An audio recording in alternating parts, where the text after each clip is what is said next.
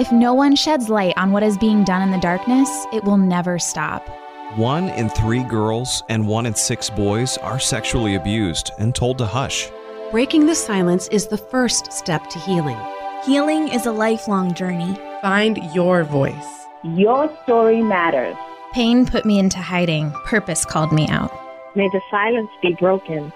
Thanks for listening to the One Voice podcast. It's a safe place for conversation on relevant topics with real life stories to encourage and inspire you along life's journey of healing from sexual abuse. I'm Mary O'Brien, and now Nicole Braddock Bromley.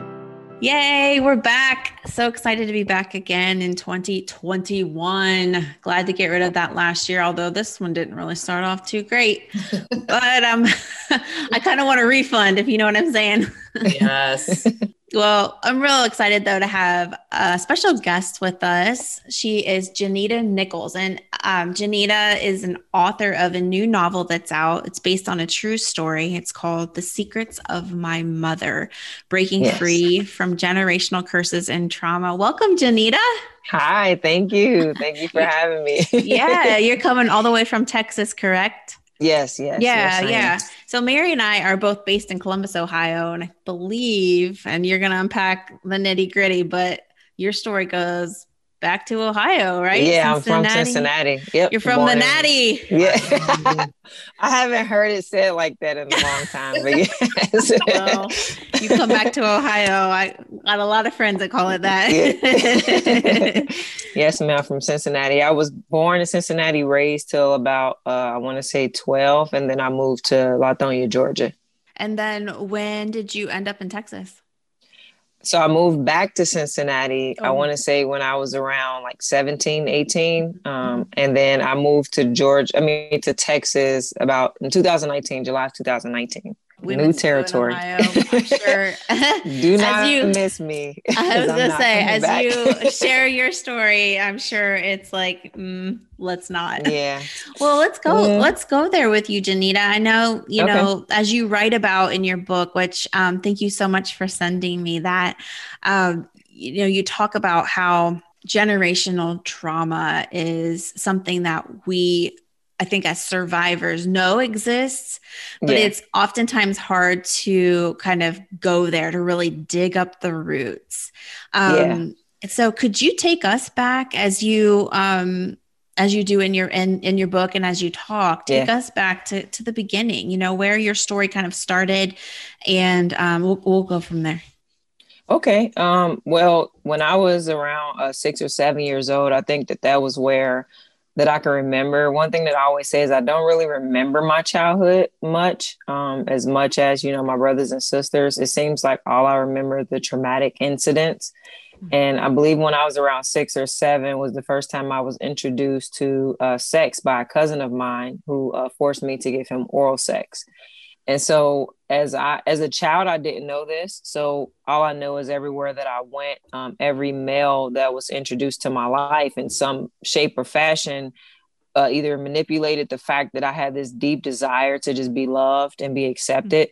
I didn't know my father. So that male bond is something that was missing. And so I feel like they knew that. And it was like a thing that they took advantage of. And so when I was around, I want to say like 9 or 8, my mother met a man who ended up being my stepfather, of course, because she married him. And he started to try to fill that role of my father. And so the trust was there in the beginning, and, the affection of a male, I hadn't received it before. So the affection, the hugs, the just whatever it was that he tried to do, it eventually escalated to where it became sexual. And so as I, continuing to go through the abuse that I went through, I discovered when my mother caught me in the bathroom that my sister had been going through abuse with the same cousin that did it to me, but I didn't know. And so at that point, I told her, he did it to me too. He was arrested. I think he went on a run, but then we ended up having to go to the hospital and do like all of these rape kits and everything, with the police. And then on our way home, I felt the confidence to say, well, wow, so I can say something, because they gave me the impression that I couldn't say anything about what was happening. And so I told her about my stepfather, and she just got quiet. She didn't say anything the rest of the way home, like after I told her. And so once we went there, she goes in the room, she questioned him about it, and they called me in the room later. And he's like, I'm talking about like a Emmy award winner for just the show of like tears and emotion. How could you say I did this to you? I would have never done this. I love you. I'm just trying to be a father. And my mother's just looking at me with the face of disappointment. Like, how could you do this? And I was so confused. And then it was like, I got put on punishment.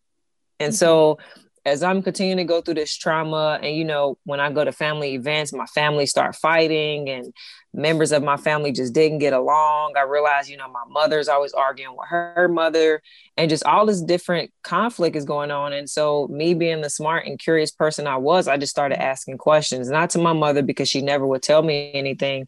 But then I found out like, oh yeah, your mother accused this person of abusing her, her brother accused of abusing her. And nobody believed her. And it was like, I started to see like all these different patterns of things that was occurring. And then my grandmother told me her story.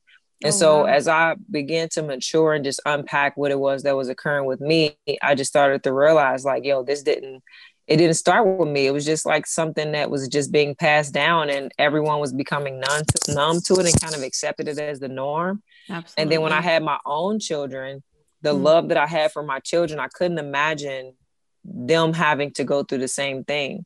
And I realized that most of the trauma that I went through was because my mother never spoke out about hers, and she never said anything, at least to us. Like she never shared those parts of her story with us.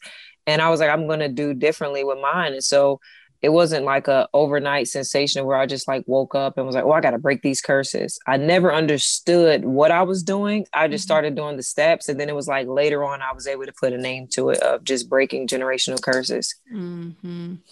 Wow. And I do want you to break down some of what you learned along the way when it comes to that. How old were you when your grandmother shared with you? I was young because me and my grandmother was close. So my grandmother was like an open book to me. So, you know, I think that kind of made us closer when she was telling me all the things that her mother did to her, you know, the time she was like locked in closets and stuff like that. And those stories kind of like just pulled at my heart. And so from a young age, me and my grandmother has always been close. And so I would have told her about my stepfather, but in my house, it was like this rule of like, what happens in my house stays in my house. And I remember I accidentally told someone something that wasn't related to the sex, but I told someone one thing. I think it was about me seeing drugs in the house. And my mother literally beat me and was like, don't you ever tell anybody what goes on in my house, because you got to come home to me. So you think they're going to protect. It was like this fear that I had of just saying anything. And so that's kind of when I just like held everything in. But my stepfather was just, I don't know, he was just a monster, honestly, you know, with the sex abuse with me and my sisters, and then the physical abuse that he did to my mother and to my brothers. It was just, it was horrible. When your grandmother opened up to you, was there something that you said to her that started to break her down to tell you, or did you always have that close relationship? Because I feel like a lot of the Black grandmas I know, they don't want to talk about that kind of stuff. Like they're just little hard asses, but like, I love that about them. But at the same time, like for the ones I know and love, it's like, they want to portray this fierce, you know, brave, and this is just how it is, you know, but for her to be vulnerable with you, that's kind of surprising. Yeah. So my mother, so the reason why my grandma was so close is my mother had me at 14. And when she had me, she couldn't, of course, raise me. So I was raised in the beginning by my grandmother and my aunt. So my grandmother what she told me was she took the opportunity of raising me to kind of correct the mistakes that she made with, you know, my mother. Because when my mother was born, my grandmother was a drug addict. She was addicted to crack, and so was my mother's father. And so there was a lot of things that she missed out on, a lot of things that she didn't do. And I think that the regrets that she had from my mother, she kind of, you know, tried to do differently with me. And me and my grandmother was together all the time. Like we talked on the phone all the time. We just had this really close relationship. And I don't think it was ever like a sit down. Which was like, hey, let me tell you my story. Yeah. I was always someone who asked questions. I always asked questions. And I think my grandmother she did ask me before if my stepdad was doing anything to me. And I think her sharing her story was kind of like trying to get me to say something, but I was so afraid of, okay, if I tell you what's going to happen when I get home. Right. And it was like, I didn't, but I think that that's kind of why. And then a lot of the things that she went through is not news to the family. Like a lot of people already knew some of the things she went through, and especially when she was, doing drugs. And I think that most of the older people knew, but, I feel like we still have that closeness to where she trusts me. She knows that I love her purely and I don't have any, intentions of hurting her. And I think that's kind of why she was willing to open up. Mm-hmm. So did she believe you, do you think, when you told her everything was cool with your stepdad? Or do you think she was, She didn't believe me. She told me later on when everything came out, because the way that the family found out, a lot of people were mad at me because I didn't just tell them. And they felt like, isn't that funny? Hurt. Like, somehow like this has something to do with them. Like it was like people were upset with me because they were like, well, I thought, you trusted me. I thought it was somebody that you thought you could trust. And why didn't you tell me? And it was hard, And then I think when that door started to open to where people started to like really ask questions, my perception is that's why my mother moved us all the way to Georgia.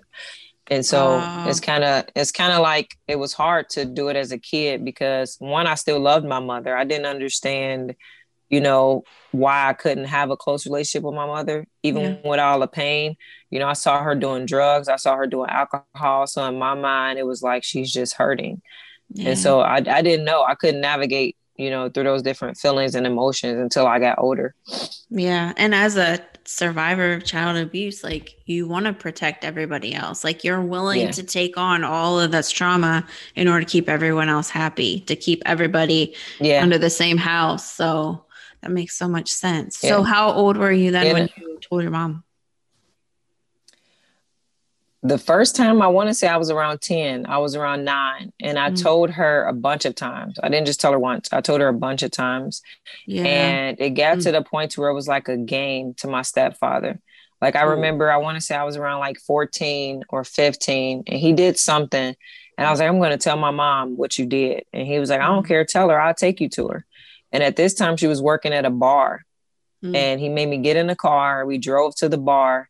And he made her come outside. And as soon as she came out, she was upset. Like, what do y'all want? Why are y'all bothering me? I know I'm at work. And I was like, well, Mom, I want to tell you something. And I said, Mom, this is what he's doing to me. And she just let me have it and said, I've already told you, stop coming to me with that. Whatever it is that y'all have going on, y'all need to resolve it. Y'all need to work it out.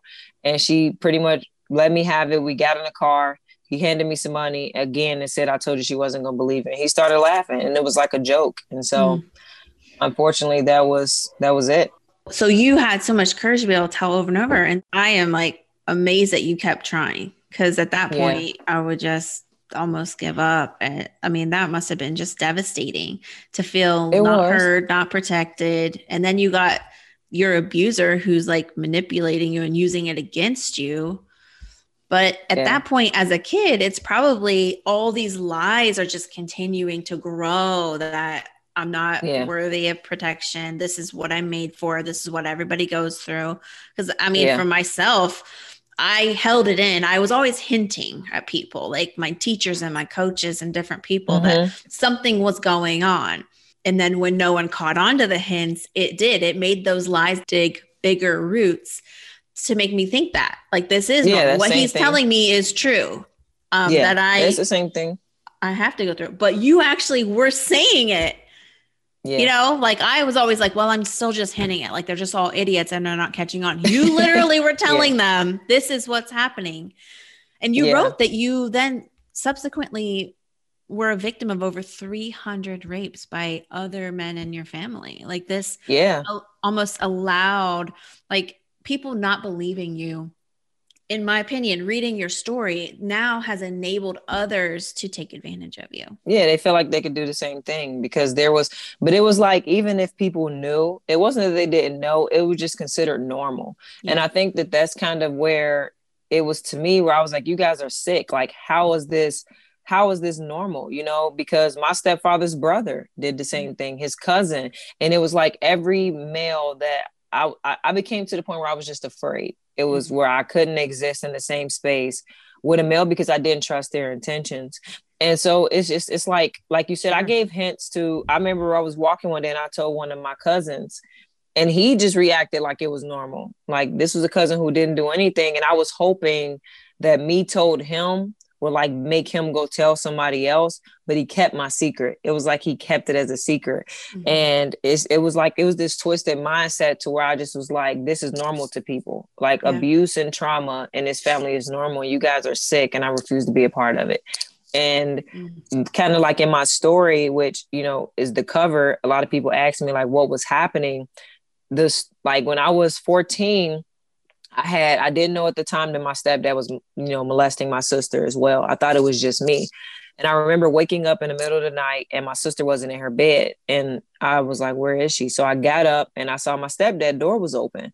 So and we had these stairs that where you could like sneak and like slide down them and not, it was like a shadow on the wall if they saw you. But if you like lay on the steps, that's how we figured out how to steal snacks. Oh, got you. was we would slide down the steps. So I remember sliding down the steps and we had a couch that separated our living room and our dining room. And I remember crawling over and peeking over it. And I saw my stepfather on top of my sister. And I was so afraid and didn't know what to do that I hurried back up the stairs and I just went back in my bed and I felt like a coward. Like, I can't even explain how I felt, as if like I was supposed to save her and I didn't. And when she came back in the room, all I could do was cover my face and cry because I'm like, I should have did something. I should have helped her and I didn't. So I started to try to make myself more appealing to make him want to be attracted to me and not to her, because I knew that telling my mother wasn't going to do anything. And we were in the middle of nowhere in Georgia with no phone, no way to contact people. So I couldn't call, you know, my aunt or my grandmother. And so it was like, okay, just do what you have to do. So then after a while, I started to feel like, well, am I still being abused? Like, my mind started to be confused. Like, is this still considered abuse if I'm allowing it, or I'm intentionally trying to get him to come on to me so he didn't come on to my sister? Yeah. And so I thought in my mind that he wasn't doing anything with her anymore until the day which this book was based on, the first chapter, which was when I came back to the house and I found him in her room. And when I walked over to the closet and I saw her balled up in this closet crying, it was like all the courage that I didn't have that day, I had it. It was like, I was like, I don't care. I'm gonna kill you. And he was like, who are you talking to? And next thing I know, we both in there fighting. Of course, I'm not winning, but you're going to get everything I got. And I'm literally fighting for my sister. My mother was in jail at the time. So my other sister, who I found in the closet, she went and got a golf club. My brothers went and got knives, and we're all, they're afraid to do anything. This was real. I mean, this wasn't, okay. Yeah. So he's choking me on the wall. And it was like, it got to the point where, you know, I couldn't see out of one of my eyes. I think one of my eyes were swollen and I was bleeding really bad. And as he was choking me on this wall, I saw them and I just was like, I don't got the energy to fight. Like, just kill me. Like, that's what I'm thinking. Like, just at this point, just kill me. I'm sick of this. I don't care no more. And so I spit in his face, and then he slammed me on the ground and he dragged me by my hair through the hallway and into my room. And when he threw me in my room, I was laying there and I was like, I'm just going to do it. I'm just going to kill myself. Like, for what? She's going to get out of jail. She's going to come home. And I don't want to live this life anymore. I just don't. And as I'm sitting there thinking about this, he's literally in the other room cursing out my brothers and sisters and beating them because of what they tried to do to help me. And as I'm thinking about this, I said, I can choose myself and leave, or I can choose my family and I could try to find a way myself to save us. And it was like, I felt like God was speaking to me. Something just said, jump out the window. I didn't know where I would go if I jumped out the window. I knew my shoes were downstairs. So I'm barefoot and I'm bleeding. And I was like, it's either all or nothing. And I pushed the blinds out the way and I just jumped out the window and I ran. And the cover of my book is literally, this is the exact house. I went back to the house that it happened at, and I literally I asked the lady, can I use it? And I reenacted that whole scene of how I looked, how I felt, and I just ran across the field and got help. Wow. And you were 16. And your siblings then knew what you were going through, what you were running from. It was out. Everybody knew. I think my brothers and sisters knew. what happened then? So you're running. Then what happened? So next? I remember when I first jumped out the window, before I even ran across the field, I heard a window open and I thought it was him. So I got scared and I like leaned up against the building, but it was my brother, and my brother was crying. It was like, Janita, please take me with you. Take me with you. And I was like, no, I'll be back. I promise. And he was like, please don't leave us here. And I was like, I'm not going to leave y'all here, and I'll be back. So they knew, I think my brothers and sisters, they knew what was going on from him, because it wasn't quiet, but nobody knew what to do about it. Like we saw my brothers getting beat. I'm talking about beat to where it was like their skin was peeling type of beatings and bruises, and couldn't go to school. And so we all were just so confused. And so while I was running across this field, all I could just hear over and over in my head again was everything that it was like a movie. It was like, all I could hear is just everything that they ever told me, the place that they told me I would never be. And I just kept thinking about, I was scared. Part of me was scared because I was like, what is my mother going to say when she come home? Are the police going to believe me? What's going to happen? So I jumped across the fence and I run through this like creek area. Then I come out the other side and I saw a big field and I saw a church at the corner. And I heard, it's weird, I don't know how I heard it, but I heard music. Like, you know, like if they're having a church service, you hear like the tambourines and all that stuff. Yeah. So I knew someone was there, and I heard, you know, I saw cars in the parking lot. So I go inside and I go up to the lady, and as soon as I got in the building, I collapsed. Like I was out of breath. I think I had passed out. She got me some water and set me up and just asked me what's wrong. And then at that point, I let it all out. I told her everything. And I was like, this is my last chance and my last shot to just tell somebody. The church secretary. Yep. Exactly. The usher. And so she called the police, and the police came. And when the police came, you know, I told them everything, and they was like, well, we need you to take us to the house. And I was like, no, he can't see me. Like, he can't see that I showed you. So they had me lay down in the back of the police car, and then they drove past the house and just told me to point it out. And then they said they will take him out before they take me in. So they drove down the street, they walked out, they arrested him. And some lady showed up, my mother's friend showed up and told the police, like, she's lying. I've been here the whole time. None of that is happening. Nothing of what she said. But I was so happy that the police believed me. And so for the first time, I felt like, somebody believed me. And so they came, they taped up our house, and they took him to jail. And then that was the beginning of what I would love to say was a fairy tale, but it was like the beginning of the end. So, it was like chapter one. Yeah. It's like, all right, like now what's next? Yeah. So, wow. So that was super brave of you, and so dramatic. And I mean, if it had ended there, great. You could be like, I'm the hero of my story. I finally did. And then the church lady came and all the things, and everyone was in their role on that day, finally, after all these years. But it wasn't. So what came next for you then, Janita? So they ended up taking us into the system. They took me and my sister from the home. And I remember we were at the hospital. We had to get rape kits again. It was nothing I was, not familiar with. And I remember the lady from Children's Services coming in, and she told my mother, like, we're going to have to take them. And she was like, I don't give a F, take them. And she left. She left out of the hospital. And that was the last time we had saw her for a very long time.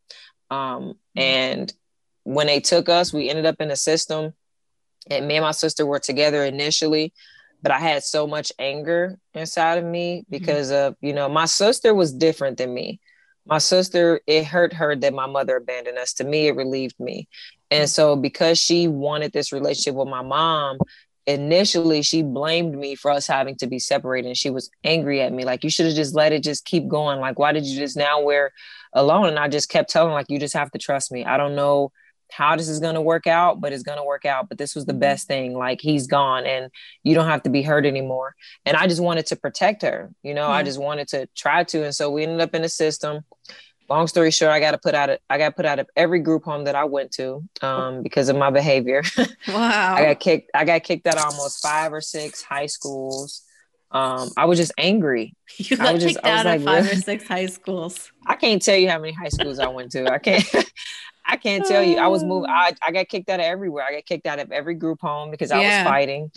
It was horrible. Yeah. Just all of those years of the trauma was just finally letting loose.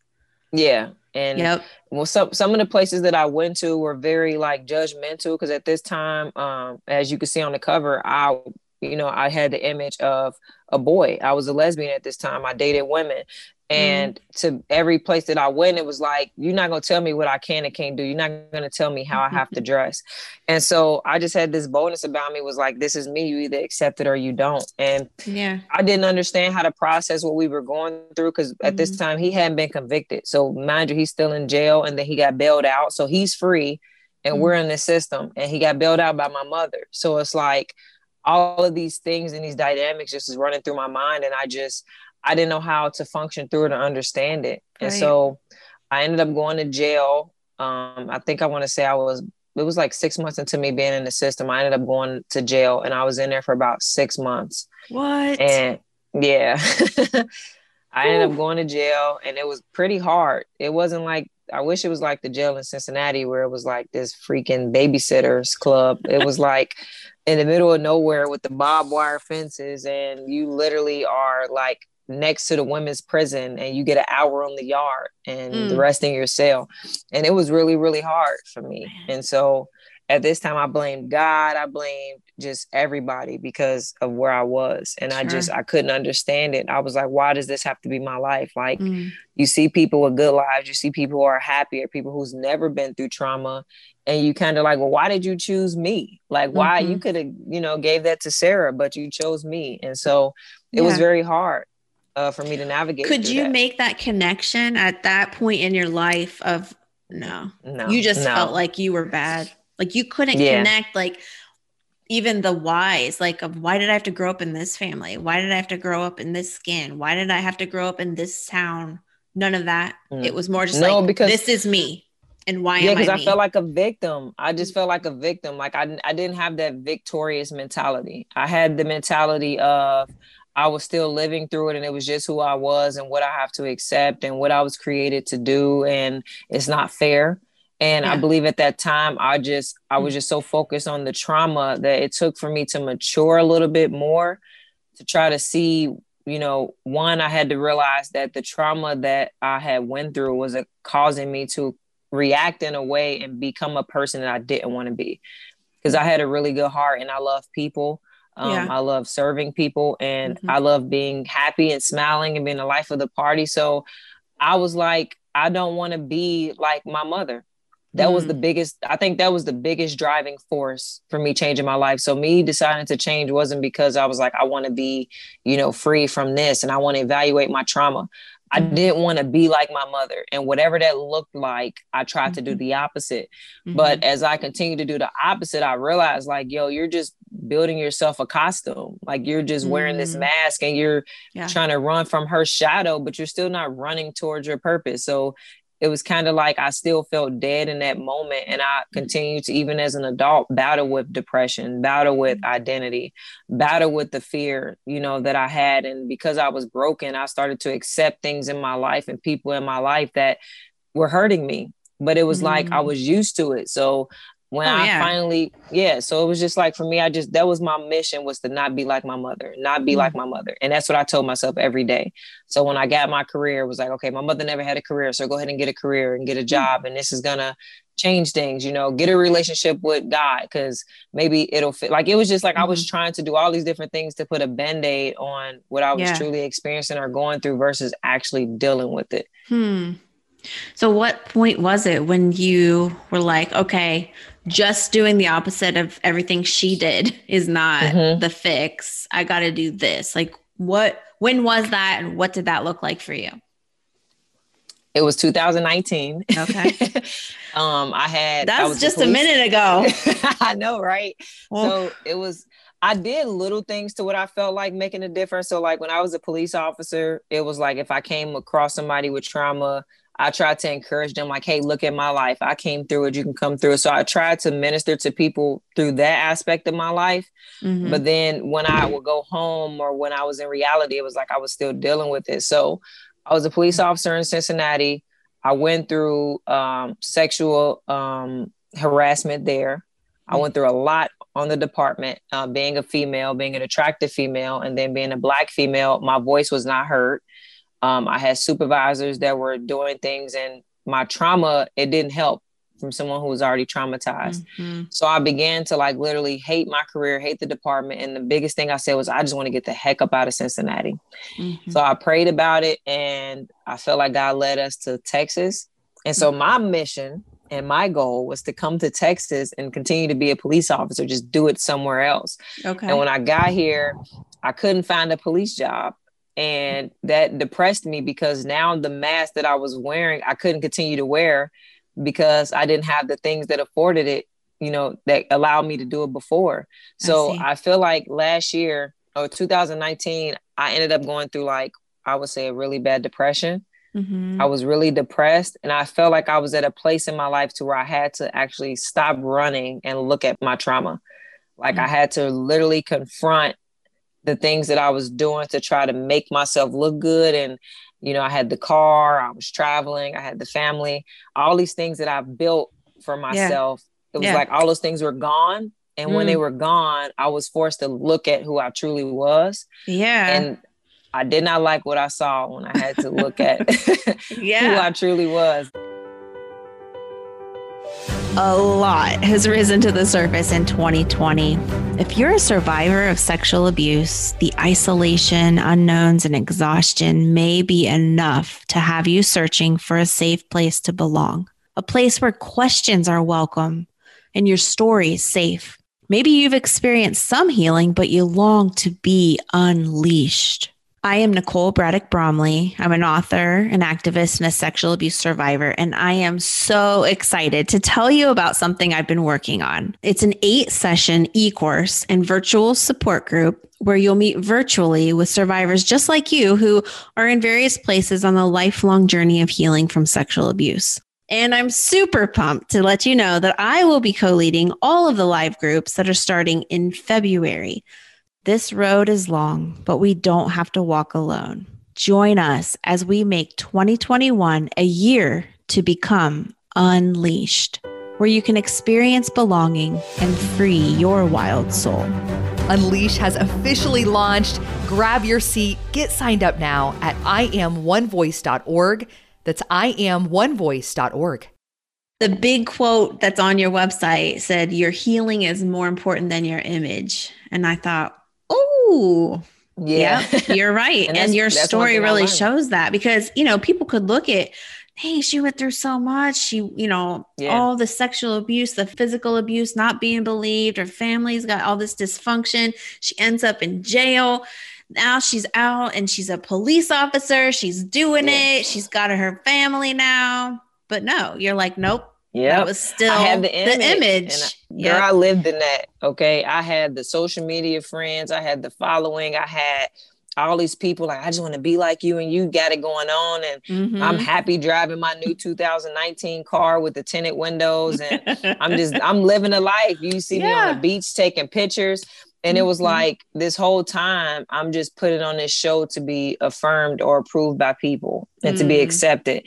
And I'm still doing what I did as a child. I'm just doing it on a bigger scale now. And last year, 2019, I keep saying last year because 2021 is so new, but no, let's go ahead and put it where it is. 2 years ago. And so the crazy part is I had got into an accident to where I almost died. I lost my car. I can't remember much about the accident. I know I had a head-on collision and I woke up and it was like a mess. So I lost the car that I built my life on. I lost the job that I built my life on. Everything around me that I used to, build this life, it was just gone. And I had nothing. It was just me and God. And I talked about it before, but when I got to that point and I had to like look at myself and see myself, I was like, I didn't like what I saw. And I felt like I was better off dead and everyone was better off without me. And so I had planned my suicide. I was serious. I was like, that morning, my son came in the room and he asked me, was I okay? And at this time, my depression had led me to the place that I was stuck in a bed for like 2 months. I couldn't eat. I lost so much weight. I couldn't sleep. I had nightmares. Me sleeping at night was tormenting. Like I literally felt like the devil was standing over me, just mocking me for what I went through, the guilt of what I tried to create for myself. It was like, I felt like someone was laughing at me. It was like very tormenting. And so I had made up in my mind the day that I was going to kill myself. My son came in the room and said, Mom, are you okay? And I said, yeah, because I was at the place where I couldn't even interact with my children. It felt like I didn't love them, but I knew that I loved them. Mm-hmm. But I felt disconnected. It was like dark spaces around me. So he left out for school, and I had made up in my mind. I said, when I'm going to get up, I'm going to take my 3-year-old to daycare. I think she was 2 at the time. I said, I'm going to take her to daycare, and then I'm going to come home and I'm going to do it. So I go take her to daycare. I'm going along with the plan. I'm on my way home. And as I'm coming home, I turn off the music because honestly, Christian and gospel music convicts me. And I didn't want to be convicted. I didn't want to feel the guilt. I turned everything off, so no influences. And I was getting ready to turn my phone off. And my son's school started calling me. And I was like, oh my God, what is it that they want? So I answered the phone. It was like, we need you to come to the school right away. And I'm like, is everything okay? But she wouldn't tell me nothing, which pissed me off even more. Sure. So I rushed to the school. I go to the school. Luckily, it's next door to my house. And I was like, ain't nobody about to stop me. I'm still doing this. So I walk into school and I say, yes, ma'am. And she's like, I need you to come to my office. I go in her office. We sit down. She opened up this paper towel and it's a rock in it. And I'm like, okay. She's like, well, someone found your son in a bathroom trying to cut his neck open with this rock. And I was like, excuse me? She was like, yeah, he said that he was trying to kill himself, but he didn't know why. And my son finally walked in the room and I just broke down crying because I'm like, the same thing that I was getting ready to do, my son was getting ready to do the same thing. Wow. And it sounds like a movie, but this is real. And so it was like, I hugged my son. I embraced him because I didn't know what to say. I didn't how can I encourage you when I was doing the same? I was about to do the same thing. What could I possibly tell my son in this moment? And so all I knew was to just show him some sort of affection and love and just do whatever I could. So we get in the car and I get ready to drive out the parking lot. And my son, he didn't say anything else about nothing except, Mama, I know you were lying to me. And I was like, what do you mean I was lying to you? He said, this morning I came in your room and I asked, were you okay? And you told me yes. And I know that you're not. Nicole, when I tell you, it was like water, I couldn't see for as much as I started crying. And that made me realize your kids do see everything. We think that they don't know and they don't see. He knew that I wasn't okay. He felt it. He literally took on my feelings in that moment. And so we're driving and I was like, Matthew, you're right. I did. I did lie to you and I'm sorry. But it's going to be okay. He said, Mom, are you going to be okay? So we get home. I lay him down. And when I lay him down, it was like this clear voice, I'm talking about, I'm talking to you, that said, the same plan that the enemy has for you, he has for your children. Yeah. It was like God's voice, it was audible. And even if you don't believe in God in that moment, because I questioned God's existence. Sure. And at that moment, when I heard God say, this is why I need you to listen to me. I'm trying to save you. But the same agenda he has for you, he has for your children. And I started to realize, well, yeah, if I kill myself, one, my son was going to do it at the same time. And then now my son is now battling the demons and the drama that I didn't confront and I didn't put in its place. And then I didn't take the time to try to learn how to get free from, because even in this moment, I didn't know how to break free. I just knew that I had to try and I had to give the same way I devoted myself to wearing a mask, the same way I devoted myself to trying to fix the world around me. I had to devote myself in the same way to trying to get better for my children. And so I was like, you know what? I walked in my room. I was angry. I was mad at God because I'm like, listen, you confusing the heck out of me. What do you want from me? What do you want from me? I'm literally angry, yelling at God. What do you want from me? I'm trying to do whatever I can. I'm trying to live right. You gave me this childhood. I'm literally everything that I had pinned up, I'm letting it out on God, and everything that I blamed him for, I said it. And I literally started to take off my clothes. One, because I got hot, but two, I just remember David in the Bible doing it. So I was like, well, I'm going to do the same thing. But I got coals on you. Yes. I was angry, girl. I was so angry. I was crying. I was pacing. I was just doing everything. And I turned on my music and I was screaming at God. And mostly because I did it because I didn't want my son to hear me. And I just laid there on the floor. And at the moment, I couldn't say nothing. I just wept for what felt like hours. I just laid there and I just cried and I released everything. And I said, you know what, God, I don't know what walking and healing looks like. I don't know what confronting this looks like.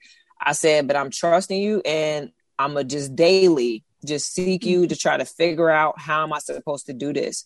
And that's literally where it started. So there was no vision of a book. There was no, me speaking out about my story. I didn't know that was going to be part of the steps. Yeah. And I remember like a couple years ago, God told me to write a book, but I never wanted to because I hated books and I hated writing. And I tried to find every shortcut to getting this book done. But then it was just like, as I continued to seek healing, the book still hadn't come into the picture. It was like months of me just trying to get better mentally, like just not being depressed, fighting that depression and being able to come to grips with my story and understanding what I went through and just loving my children better. So I started to do activities with them. And I did those steps. I didn't worry about the bigger picture. It was just like, take it one day at a time. Don't worry about tomorrow because tomorrow might not be here. But today I'm going to try to give my best efforts into getting better. So I'm going to read up on books that speaks to how I feel. I'm going to watch videos. I'm going to watch church sermons. I'm going to listen to podcasts. I'm going to pray. And for me, what works for me, it may not work for everyone else, but I told you I used to have trouble sleeping because of the tormenting thoughts. Yeah. Those didn't stop. But what I did was I put on music. I will put on worship music. That's my favorite. And I will put on music of like positive influence. And I would, every time those thoughts came, I had to turn on music and start singing the song in order to shut the thoughts up. So it started with me having to put on music as I went to sleep. I couldn't go to sleep unless music was on because when the thoughts tried to talk, I sung the songs in my head and it helped me to go to sleep. Yeah. So it was like literally taking it as a daily process. Yeah. And then once I got better and I accepted my story and I understood, I heard God told me, I'm going to use your story to save other people. And I considered you strong enough to go through what you went through because I built something in you and I'm going to take what the enemy meant for bad and I'm going to take the pain and I can give purpose to it. And I didn't believe that. I was like, how could you give purpose to somebody that's been sexually abused all these times, who have decided their coping mechanism was for them to fight and to flee and to run and to live in fear? And he said, it's just a daily process. And so when God told me he can do that, he left me with no other choice but to trust him. Like I had nothing to trust myself. I didn't have the money. I didn't have the career to depend on myself to make myself feel better. I had nothing but God. And so when I wanted to give up, it was like, it's either die or depend on God. And death wasn't an option for me anymore. So I had to depend on God. And at first I just started writing down what happened to me. I just wrote down my story and eventually it formulated into, okay, we're going to make this into a book. And then that's daily when the whole ministry began for me to even tell my story and build my platform. Oh man, there's so much there. I always talk about like that's the steps. It's one step and then the next step. And then if you look at the big picture, it's too big to figure out how you're going to get there. And of course that would be so overwhelming to a point of even just wanting to take your life. It's too much. But if you can look at just what can I do now? What can I do to get me through this night to help me sleep? And what can I do tomorrow as far as writing out a little bit of my story or, being intentional as a mom or whatever it is, like those little steps carry you. And look what you are now, like all these little steps right? in a little over a year. Like that's so incredible. And I also, you got to be intentional about it. Exactly. Yeah. You have to really commit to it. And my guess is too, you had to surround yourself with some healthy influences, which for you, I think it really speaks a lot to what 2020 has meant. Like a lot of times it doesn't mean in proximity with people. Sometimes it means what you said, like the podcast, the music, the sermons, like we can do a lot of these steps even virtually.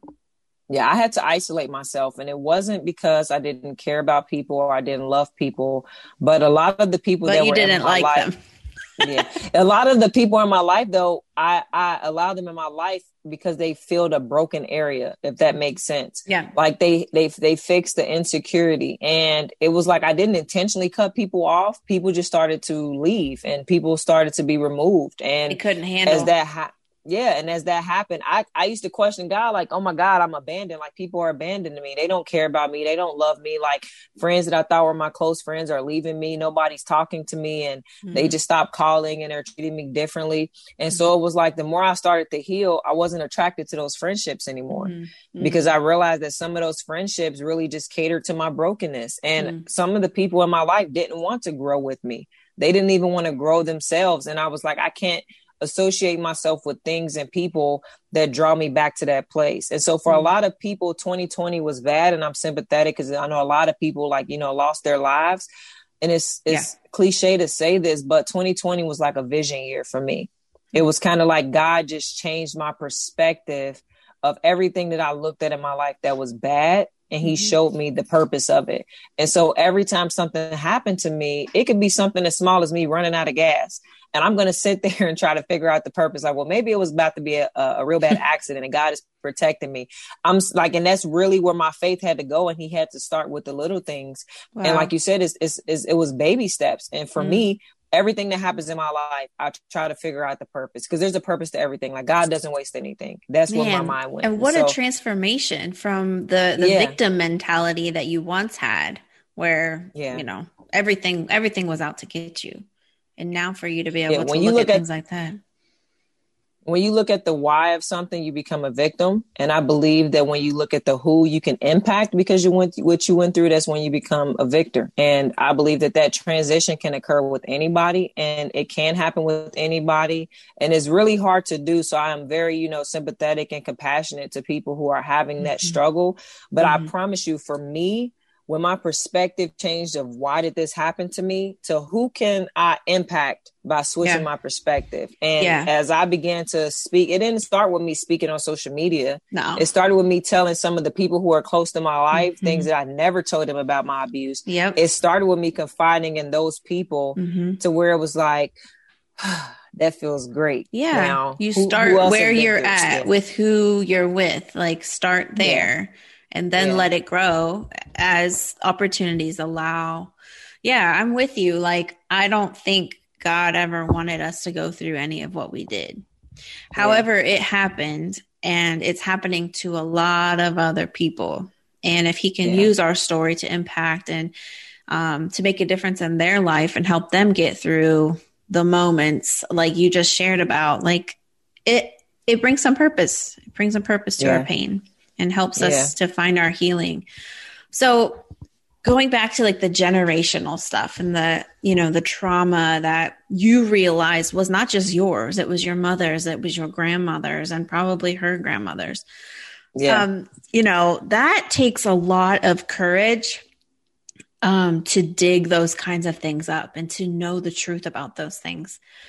What advice would you give to survivors who are listening that maybe they are somewhat aware of these kinds of generational things? It's not something they've ever wanted to dig up because they're almost afraid of it. They're afraid to find out. What advice would you give them? Would you say that that's something that would be really important for them to do, and if so, maybe in what way would you encourage them to protect themselves in the process, or even how to begin?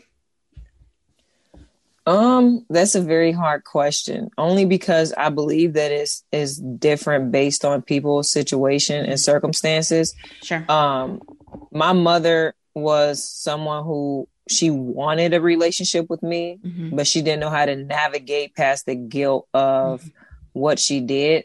And I think that when I believe that where I would tell anybody to start is not worrying about the secrets someone else is keeping, but the ones that you're keeping and the ones that you're not speaking out on. And once you can free yourself, it's kind of like a ripple effect that you will begin to free the people that's attached to you. And so when I began to speak out about my abuse with boldness, with courage, without shame and without guilt, my mother told me recently, I gave her the courage to want to do the same thing because she saw that was something safe to do. Your mother told you this?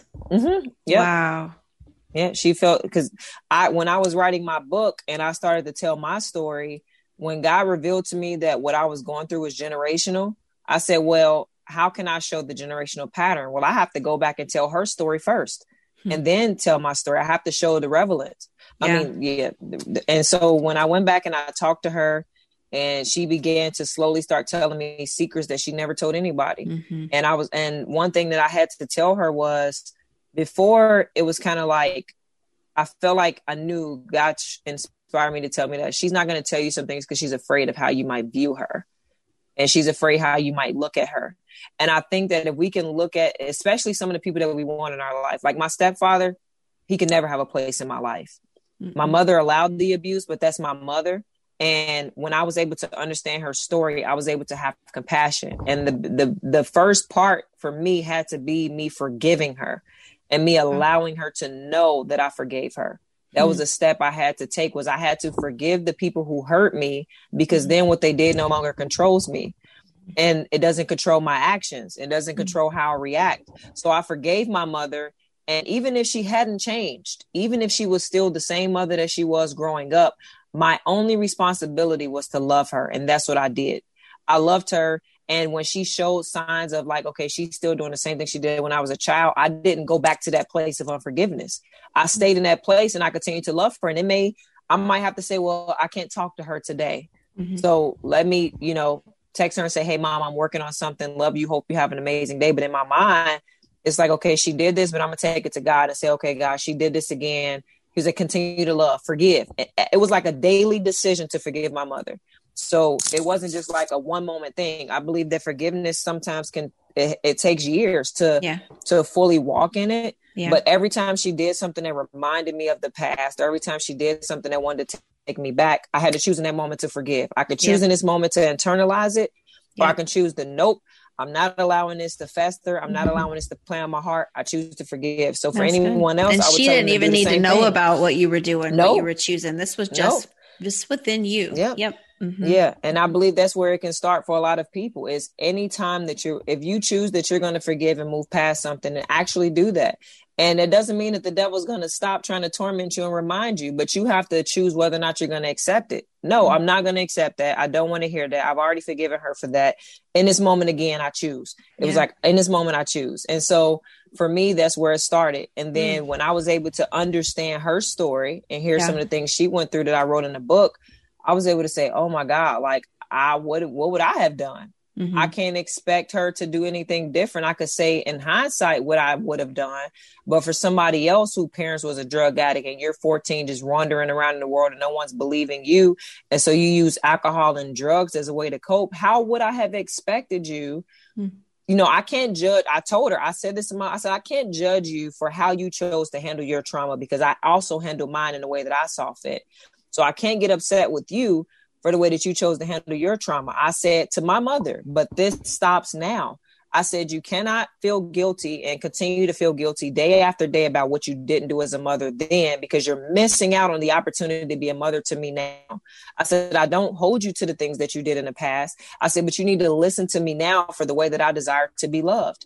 And there's a way that we can work through it. And me having that communication and open dialogue, she could have not received anything that I said, but I said it and I meant it. And I told her I forgave her. And I said, Mom, there's a 14-year-old girl and there's women out there who allowed abuse to happen with their children, who are living in guilt, who's getting addicted to drugs, who's doing things that because they living in that guilt. But if they see you speak out, people can look at you and be like, well, how can you speak to me and you as a mother let your kids get abused? You're right. I did. And I learned from it. But this is what I learned. You can teach and affect so many other people. You can affect so many other women. And she found courage in that. She found boldness in that. She's like, you know what? You're right. Everybody has their dark past. Everybody has a gloomy story and everybody has a mistake that we can dwell on and point out. I said, but you have to walk in your truth, Mom. You have to speak out about the things that you went through. And I believe it was like a daily process for me and her to be able to heal. But for my personal healing, every day I had to choose to forgive. Like I told you, every day I had to put on music to be able to sleep at night. Every day I had to choose to make the positive decision in every situation that presented itself. When she hurt me, because she still hurt me along that path, I choose to forgive right then and there. And so when it comes to breaking generational curses, the generational curse breaks the moment that you choose to break it. And you choose to not let it continue past you. I know that your grandmother might have passed it down. Your mother may have passed it down, but you can choose to not model the same patterns that they did. You can choose to break that and be the difference and say it stops with me, and you make different decisions and you choose to intentionally heal and take it a day at a time. And I believe that I know that that's where the curse will be broken. Because you're not following those same steps. You're not taking the baggage that they handed down to you and finding a way to doctor it up and make it pretty to give to your children. You're choosing to burn it and you're choosing to set new patterns. now I tell my children, I have that conversation. I tell them their body parts.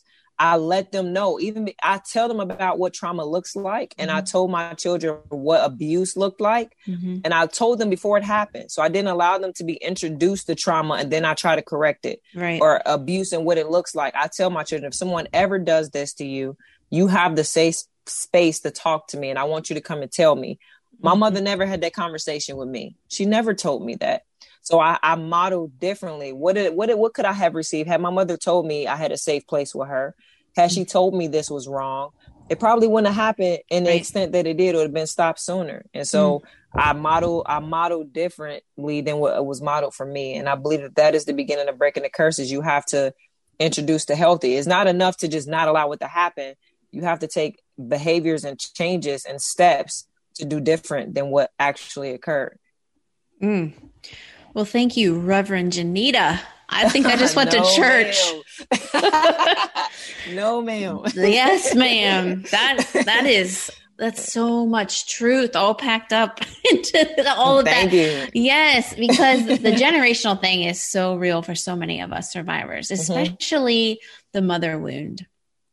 And we talked about this on our last podcast, but I think when you look at it, even as generationally, so many of our moms that didn't believe us were not believed or didn't feel that they had a safe place to tell. And so that was then delivered to us. And I love too what you're talking about, forgiveness. I follow along with all of that, and that's all exactly the same language I use. So I appreciate you echoing a lot of that. But I wonder too, if there are times when you've had to make that decision to choose the forgiveness or to choose not to let this thing fester, but at the same time have had to confront some things, I think it's important to continue that out, to walk that out, to continually, daily surrendering. But at the same time, there's certain times, probably I'm guessing, where you do have to articulate to your mother, like, this actually is hurtful and we need to talk about it. Like, let's not just call for unity without making some reparations. Yeah. And that was part of the conversation when I told her that when I communicated my expectations moving forward, is I told her, because it wasn't just about, her not believing me. It was bigger than that. Yeah. And I had to be able to tell her, like, Mom, I need you to hear what it is that I'm saying. And I just need you to listen.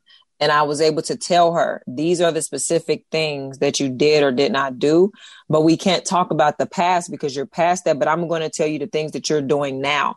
You don't call me and check on me, Mom. You don't call and try to spark a random conversation. And these were things that I was intentional about making sure I communicated, was these are the things that I need moving forward for us to have a healthy relationship. And I wasn't leaving it to, well, this should just be common sense.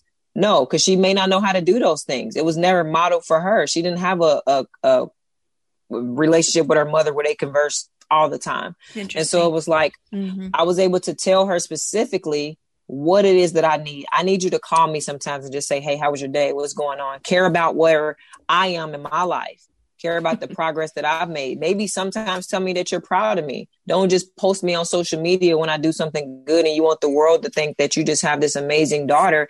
No, I said, actually be a part of doing that. So it was kind of like I had to, and it's crazy because I'm in a place where I'm doing that with everybody in my life. It's not just about my mother. Okay. My husband, my children, my sisters and brothers, whoever it is. And if I can't have that relationship with you because you can't respect what it is that I'm telling you that I need, I will still love you from a distance. I will still love you with our relationship. Just because you forgive someone, they don't have to have access to you. Right. And I think sometimes we misinterpret that to where I forgave her. So maybe if I don't give her access, or I don't want to give her access, because some people, parents that you forgive, you can't give them access because of where they are. Like I forgive my stepfather, but you can't have access to me. Right. Like there's no, we're not going to sit on the phone and talk about the bad days. Like, oh man, it is crazy. We went through this. You know what I'm saying? That was wild. Went through this. That was wild. And what's even how about them Bengals? I tried to confront my horrible, but I tried to tell my stepfather what happened. I think I had a liberty to talk to him once, and this sick person thought we were in a relationship, and that had me. that had me understand, like, you're not mentally stable. Like, something is mentally wrong with you for you to think that I was a child in a relationship with you and that we were in love with each other. You're a sick individual. So there's no way that we can have a relationship. So don't think just because you forgive somebody that they have to be a part of your life. No, you were a part of my life, but moving forward, I just want you to know that I forgive you. And so I did have to communicate. What was it about your mom, though, that enabled you then to have some sort of a relationship? Was there something that she said to you, or was she just willing to admit it?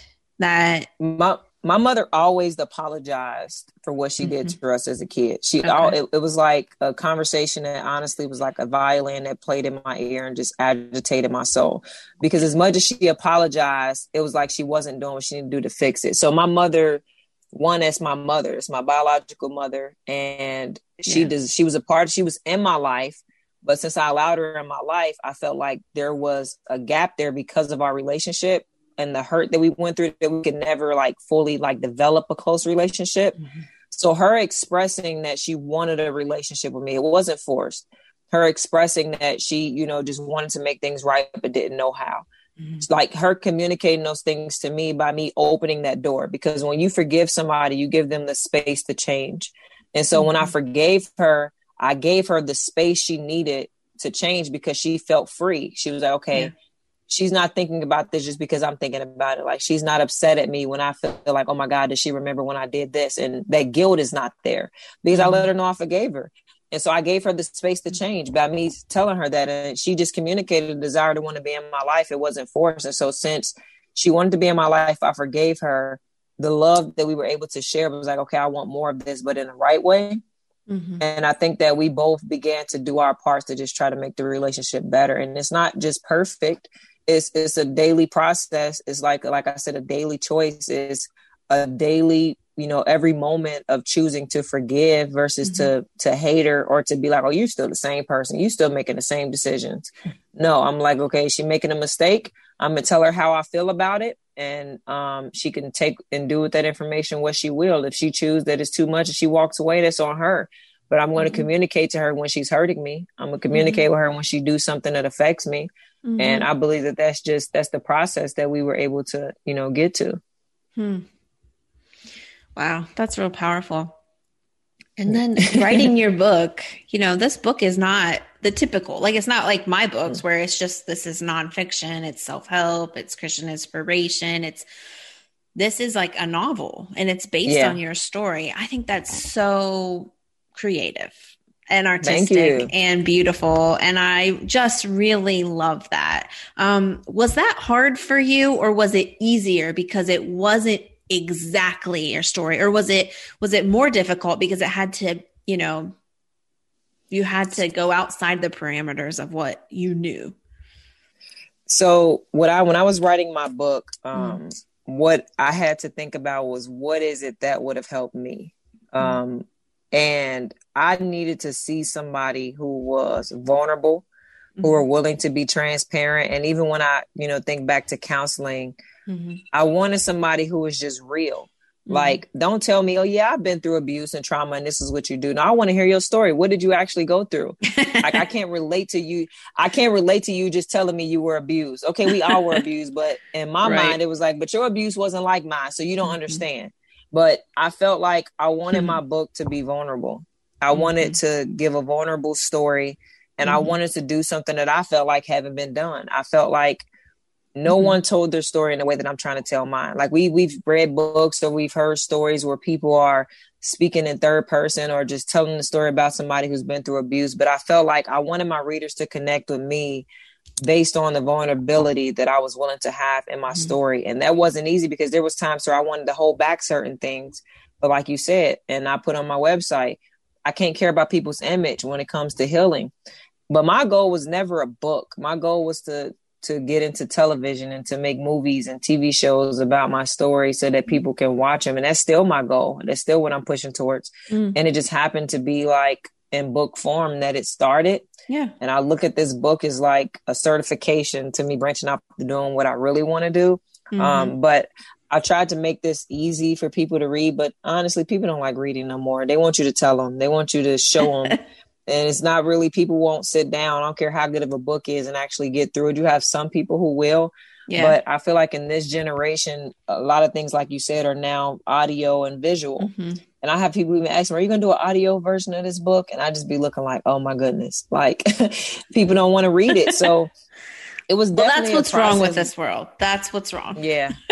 Yeah. But I wanted to be vulnerable, Nicole. I just really wanted to be vulnerable, and I didn't know what that looked like. And this book was changed. I had profanity in here. I had all types of stuff, because when I first wrote it, I just threw it all out there. And then I tried to, because of where I want to reach, and I want to be able to talk to people in schools and different systems. And I want children like 12th graders to be able to read my book. Yeah. I had to take away some of the things to make it, audience friendly. Yeah. But when I think about when I speak, before I speak, what would I want somebody to have told me? And I can't be afraid. I have to remove the fear of, okay, but what would they say once I say it? Or what would they say once I write it? Or what would their image look like? I have to put all of that away. Those thoughts come to my mind, but I have to put it away and just be as vulnerable as I can and expose the secrets or whatever I feel like I need to expose in order for somebody else to be saved. And I just really feel like I know that my story was not created just for me to experience it. It was created for me to be able to experience it, to push through it, but then look at people who haven't been able to muster up the strength that I have. And not to say that they're weak, but they just haven't been able to navigate their way through to healing. Right. And to be able to speak out so they can see what a victor looks like and not a victim. I didn't want to tell my story like, I've been through this and I've been through this and I've been through this, and this is my story. This is the trauma I went through. That's a victim. Yeah. I feel like that would have been a victim standpoint of a book, was to just reveal all my secrets and what I went through and my trauma and the abuse. Yeah. But I just wanted to tell it in a way of, someone who overcame it. Yeah.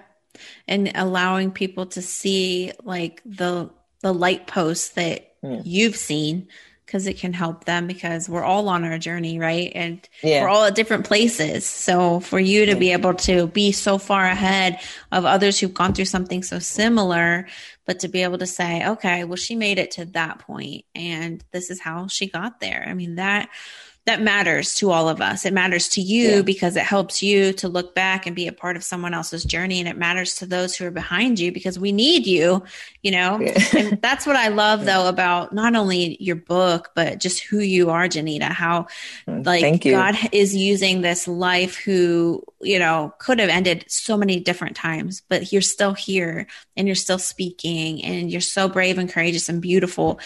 And you're exposing the family secrets, not just for your healing, but for everyone's healing. Yeah. Even in your own family. That is such a ministry, and it just shows the beauty that can come from our pain. Gosh, you are such an example of that. So yes. Thank you so much. That really means a lot to hear. Sometimes I question the journey, but then I have to just remember it's not about me. And that's what keeps me going, is it's not about me. So I thank you for even giving me a platform to share my story and being so, willing to allow me to share my story. And I hope that, someone was impacted, and I'm an open book, and I'm not this person that's out of reach. And I don't mind people calling me and asking me questions or inboxing me on Instagram and just asking me certain things, because I believe that the way that I want to tell my story, which is why I want to do it in film, is I want to impact generations. I want people to see that transparency and be able to see my journey. I don't want you to just know my story. I want you to know my journey. And I thought that was really important in telling my story, is showing you the ugly parts too, not just the cute ones, not just God can do this, but I wanted to show you how he did it too. Yes. Wow. That is awesome. Well, Janita, thank you. We are truly honored to have you with us. And I know your story is going to impact so many of our listeners. Thank you, Nicole. Yes. And if anyone wants my book, they could just go to my website, JanitaNichols.com, and get it. And I have, some shirts right now called Nothing But the Blood. It's my No More Secrets line that I launched, to where people can, wear these secrets, and remembering that the secrets that we keep is the ones that's holding us in hostage, So my website is Janita Nichols, but I'm also on Instagram at I am Janita Nichols. Thank you, Janita. Thank you, You're Nicole. Beautiful. We love you. Thank you so much for being with us. Thank you. Thank you so much for listening. Be sure to subscribe, write a review if you heard something you liked, even invite others to listen so we can be on this healing journey together. You can check us out on Facebook or go to iamonevoice.org.